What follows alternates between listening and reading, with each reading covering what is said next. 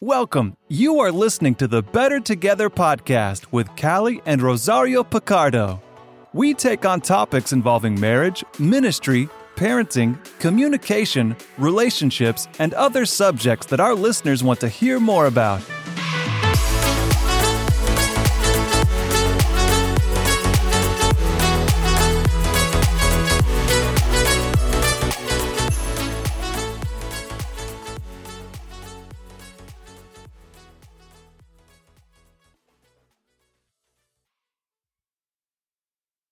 Welcome to the Better Together podcast with Callie and Rosario Picardo. I am your host for today, Callie Picardo, and today I have with me Verlon Foster.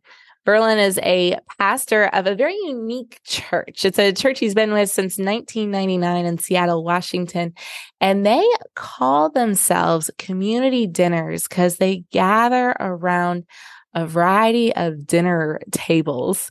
And he even leads the Dinner Church Collective for Fresh Expressions USA, teaching others how to do church kind of in a non-traditional way. And if I'm honest, Verlon, that makes me kind of hungry and ready for a good meal and some good conversation. So looking forward to having you today on the Better Together podcast. Welcome. Well, thank you, Kelly. I'm looking forward to being with you. And Verlon, you've got a new book coming out in 2024 called 468 Jesus Stories. Where'd this book come from? What's it about? Well, I do think the title will be a little bounced around, but at least so that you can hear what is taking place. That's, shall we say, the working title at present. The origins of this actually flow from the Jesus tables that we have found ourselves engaged in. And years ago, our church was a 100-year-old church. It had always done really well. And but about 2006, 2007, we really hit a strange downturn where we just started to crash for no reason. We couldn't really put our finger as to why. But the attrition rate got up to 14% per year. And so we were crashing hard, and we realized we're going to have to do something pretty dramatic. Same kind of thing was happening with a lot of other churches in the city. So we knew it was something wider than just us. But so we really, throughout a course of prayer, came to the understanding that if we were going to stay in the city with such high secular worldview populace that Seattle has to offer, we were going to need to make some pretty significant changes. And one of them was just to face the fact that we had a sociological problem. Our teaching-based environment that has been practiced the last 500 years that we loved.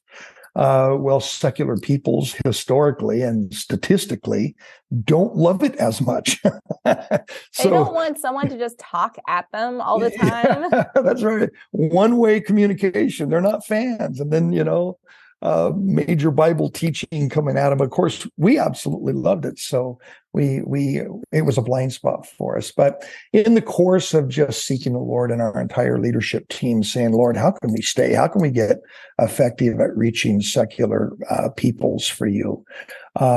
We really felt that we were to engage in the historic dinner church. And recognized that it was not an innovation. It was a recovery project of a social form or a sociology of church that was actually very, very old. It's been so old, we've forgotten it for a long time. It only lasted till about the 7th century. And from then on, it just kind of fell off our radar. So we worked really hard to go back and recover that, and found that Seattle was immediately willing to meet that way. And our dinner churches, when we started to engage in the different community centers throughout the city, they filled up really fast, and people were thronging in and were really appreciative of what was taking place in the room, and saying things like, man, I never thought I would ever want to be a part of a church, but I guess I now am one. I'm in one. And never thought I'd have a pastor. I never liked pastors, but I guess I got one, stuff like that. It's just a really interesting level of success, but and just influence that had been long lost, regained now.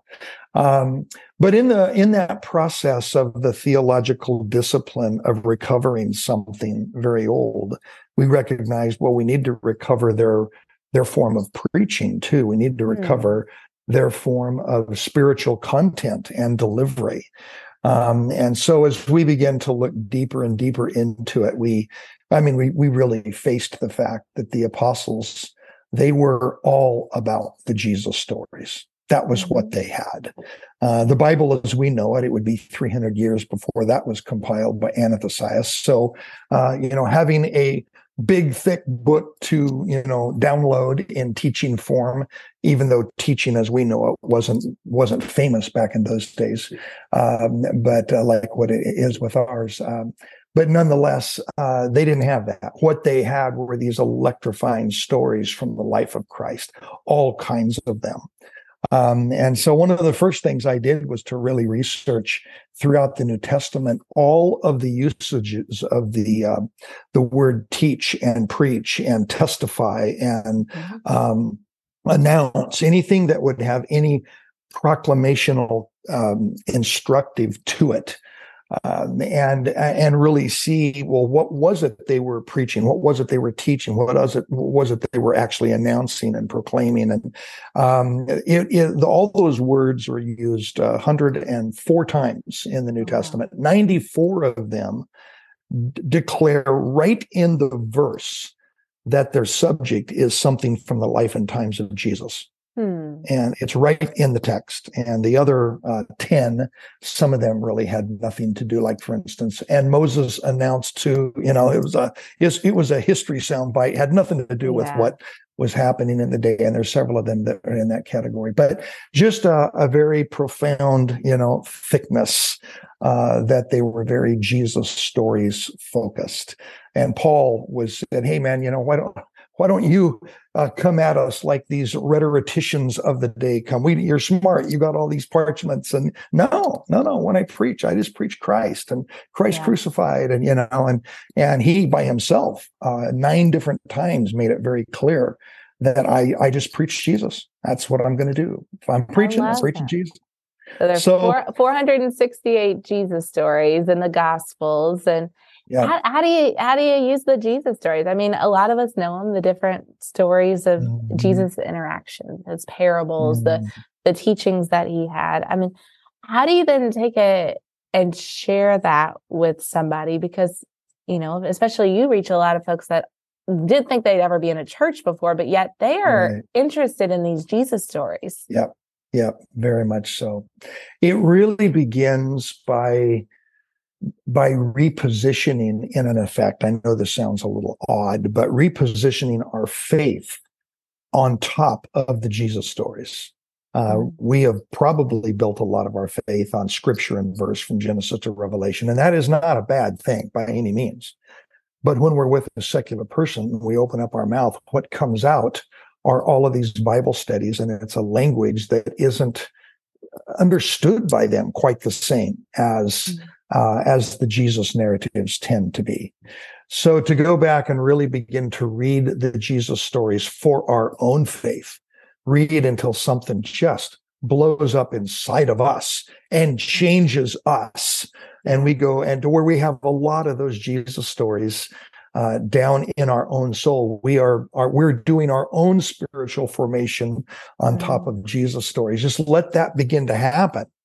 Then we find that we are actually instant in, season and out, because whenever we're sitting next to someone at a table or we're engaging with a secular person, the Holy Spirit now has something to say. Hey, tell them that last one that burned up your heart. Tell them the last one that really got at you, And so we come out with this story, and explain what it is, how our life changed as a result of that story. And then we're done. And that is very apostolic era-esque in how the Christians functioned. And of course, in our day, we are profoundly under-practiced at that. Verlon, do you have a favorite Jesus story? Oh, man, I kind of have what's my favorite one lately? Yeah, tell us your favorite lately. What's your favorite lately? Oh, yeah, I continue to read through the Jesus story. And let me just I just want to say this. I love the whole Bible. Yeah. The whole Bible is inspired. It's useful. It's helpful. It's not all equal when you're dealing with secular people, but it's all wonderful, and I love it all. But the Jesus stories, I've just made a commitment to really restir my own faith with those Jesus stories. So I spend a lot of time just reading them for myself until something just blows up. But I find myself just so constantly blown away by the whole Jesus coming to the leper, and before he heals him, he reaches out and hugs him. And I'm just like, are you kidding me? Yeah. All of medical science would say, don't touch the guy. Yeah. Heal him from afar, But his need for healing of worth and identity was so great that Jesus knew he needed that touch. And so he reached out and touched him so as to heal his sense of worth and value. And then he went ahead and healed his entire body. And we just have so many people in our own nation that are so inwardly busted and shattered and broken for 1,000 reasons, that the Christian touch, that sense of, oh man, let's sit down and eat together. Let's talk. Let's engage in the human activity of turning a stranger into a dear friend. And somewhere in the middle of all of that, healing starts to happen inside of a person, and the voice of Jesus begins to speak. And oftentimes we feel triggered along the way by the Holy Spirit. Hey, pray for healing for their body. Just do it right now. No one cares. They're all eating. They're all talking about sports or whatever on the other side of the table. You just go ahead and just breathe healing into them. And so the healing stories physically have been just crazy. But the internal healing, we just watch that happen constantly by virtue of this touch. And so, that's sort of my the one that has stirred me a lot lately. So how might you use it? How might you use it to share faith with someone, or help how would that one come into play as you're practicing it out? Yeah, a lot of this goes back to the table. I mean, the Jesus stories were really thickly practiced around the Jesus tables, or the new Passover tables, if you will. And so that environment of eating together is what naturally begins to bring up these Jesus stories. If I'm sitting next to someone that is just thinking about faith, or maybe they're not even thinking at all about it, but they're becoming a friend, then my conversation with them, whenever it turns spiritual, well, that's an evangelistic kind of conversation point. Yeah. And so the Jesus story that's coming out in that moment is going to be coming out as an evangelistic goal, if you will, by the Spirit, not by me. But I mean, I'm just kind of following the flow here quite simply. My little 5 loaves and 2 fish, but there's 5,000 things going on inside of this person pouring from heaven, and I'm cooperating with it simply. But if they know Christ and they're walking with Christ, my conversation with them is of a discipleship nature. It's Jesus stories again, but it takes on more of a, man, Christ did this. What about you and me? Are you and I, going to engage in that behavioral Christ-likeness, not just the studied scripture and verse.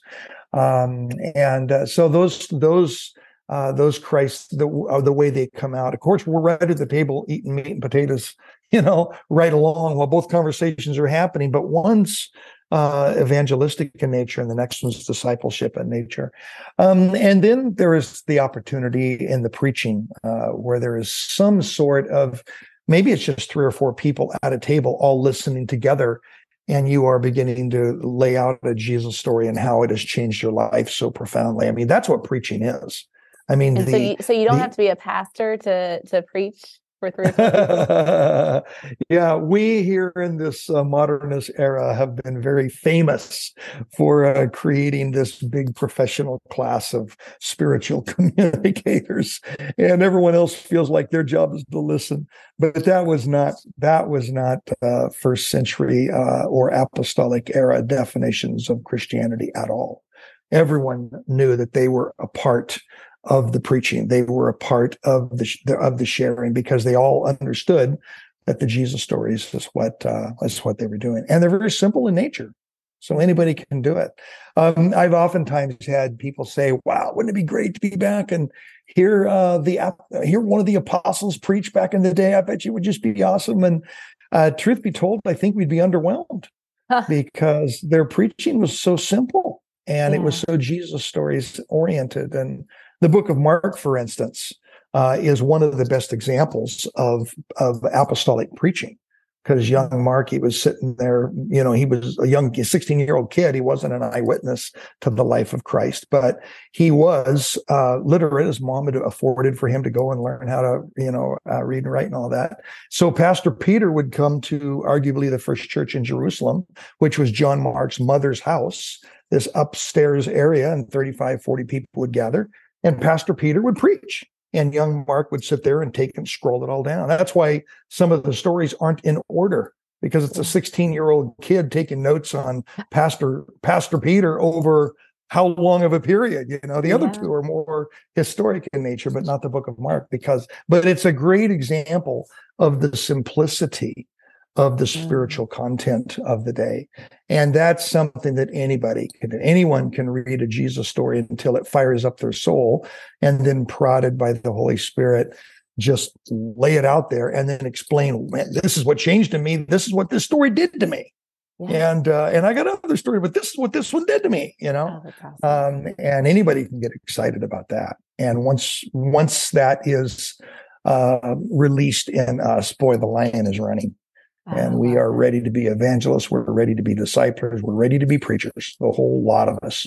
I love that you're starting with we're reading it for ourselves first. We're not reading it with an agenda other than we just want to fall more in love with Jesus. And then when we're excited about it, we're more likely to share it. If we're not excited about it, why would we share it? But if we're really excited about it, it's touched our own lives, we're more likely to share it.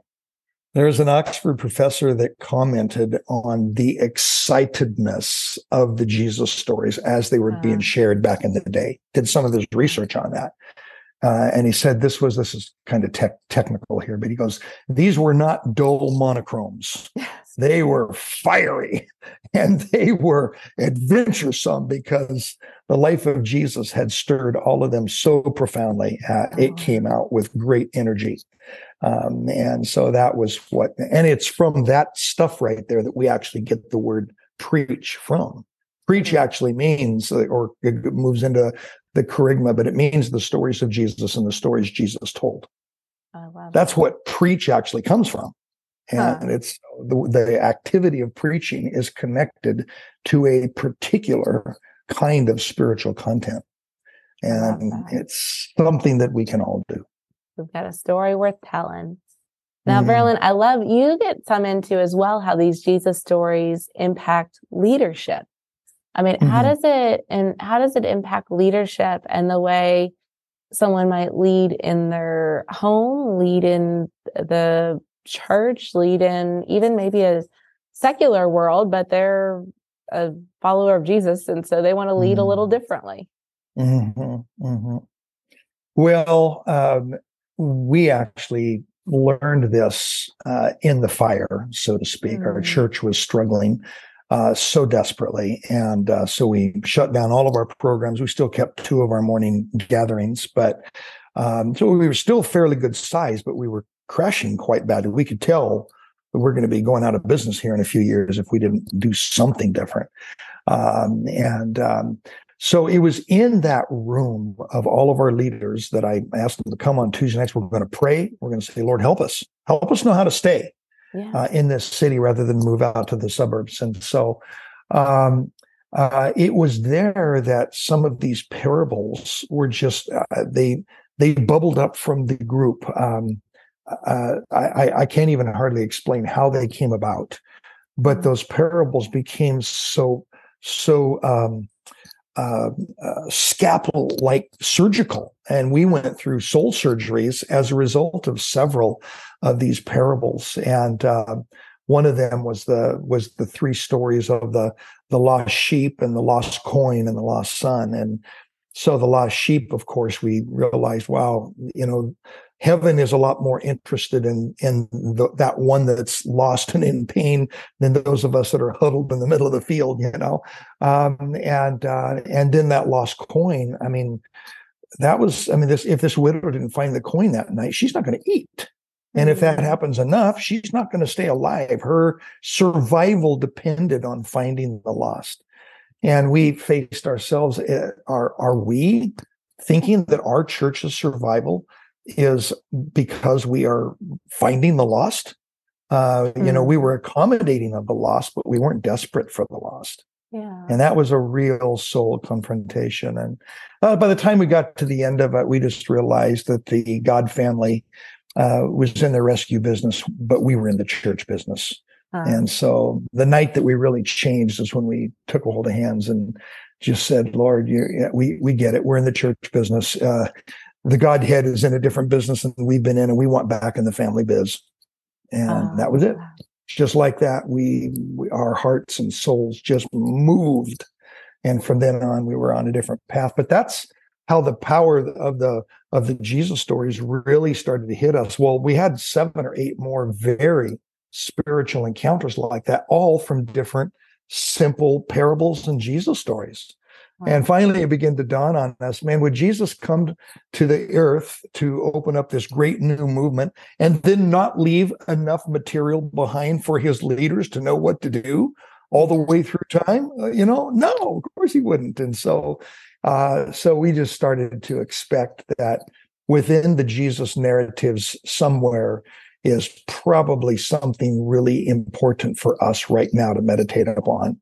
And so our leadership team now, we just find ourselves, is there something in the Jesus stories that like speaks to the spot that we're in? I mean, right now, just to be honest, we've got called a special board meeting last night, and we got another one followed up here in a week because we're facing a particular issue. And immediately we're thinking about what are the stories that Jesus might have left behind that actually pertains to this moment that allows a fresh insight come to us, because it would be silly for us not to have something just come alive when it's happened so many times since we've started doing this 16 years ago. And I am pretty excited about what the Jesus stories will actually do in the boardrooms, in the staff rooms, in the denominational leaders' rooms, if we start thinking about that material as leadership material as well.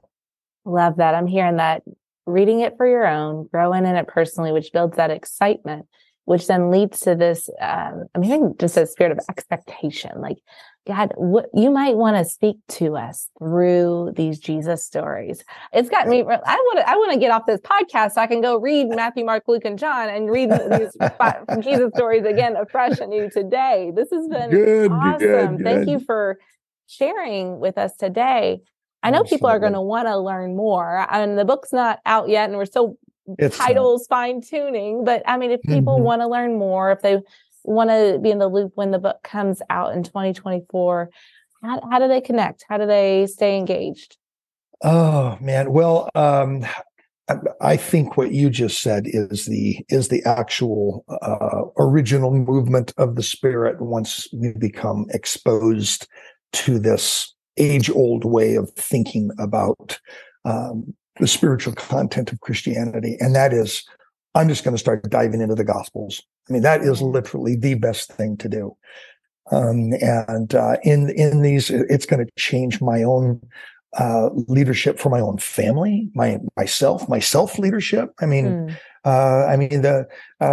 Sweet talks about how a story, when you're doing a teaching point, you can make kind of like one point, and you try to get everybody grinded in to hear that one point.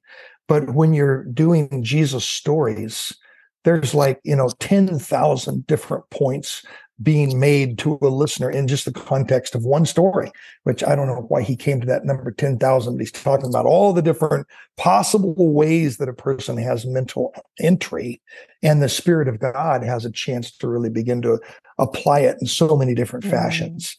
But just the way the brain is designed, stories do something in us that teaching points don't. One is very unlimited. The other one is quite limited. And so to that degree, it's exciting to be winning back some of that unlimited kind of spiritual content. I love it. Well, friends, I hope this has been encouragement to you today. You've been hearing from Verlon Fossner about the power of these Jesus stories. So I encourage you, if it's been a blessing to you, please share it with someone else that you think might need to hear it. And in the meantime, hop into God's Word, read some of these Jesus stories for yourself. And remember, we are better together. God bless.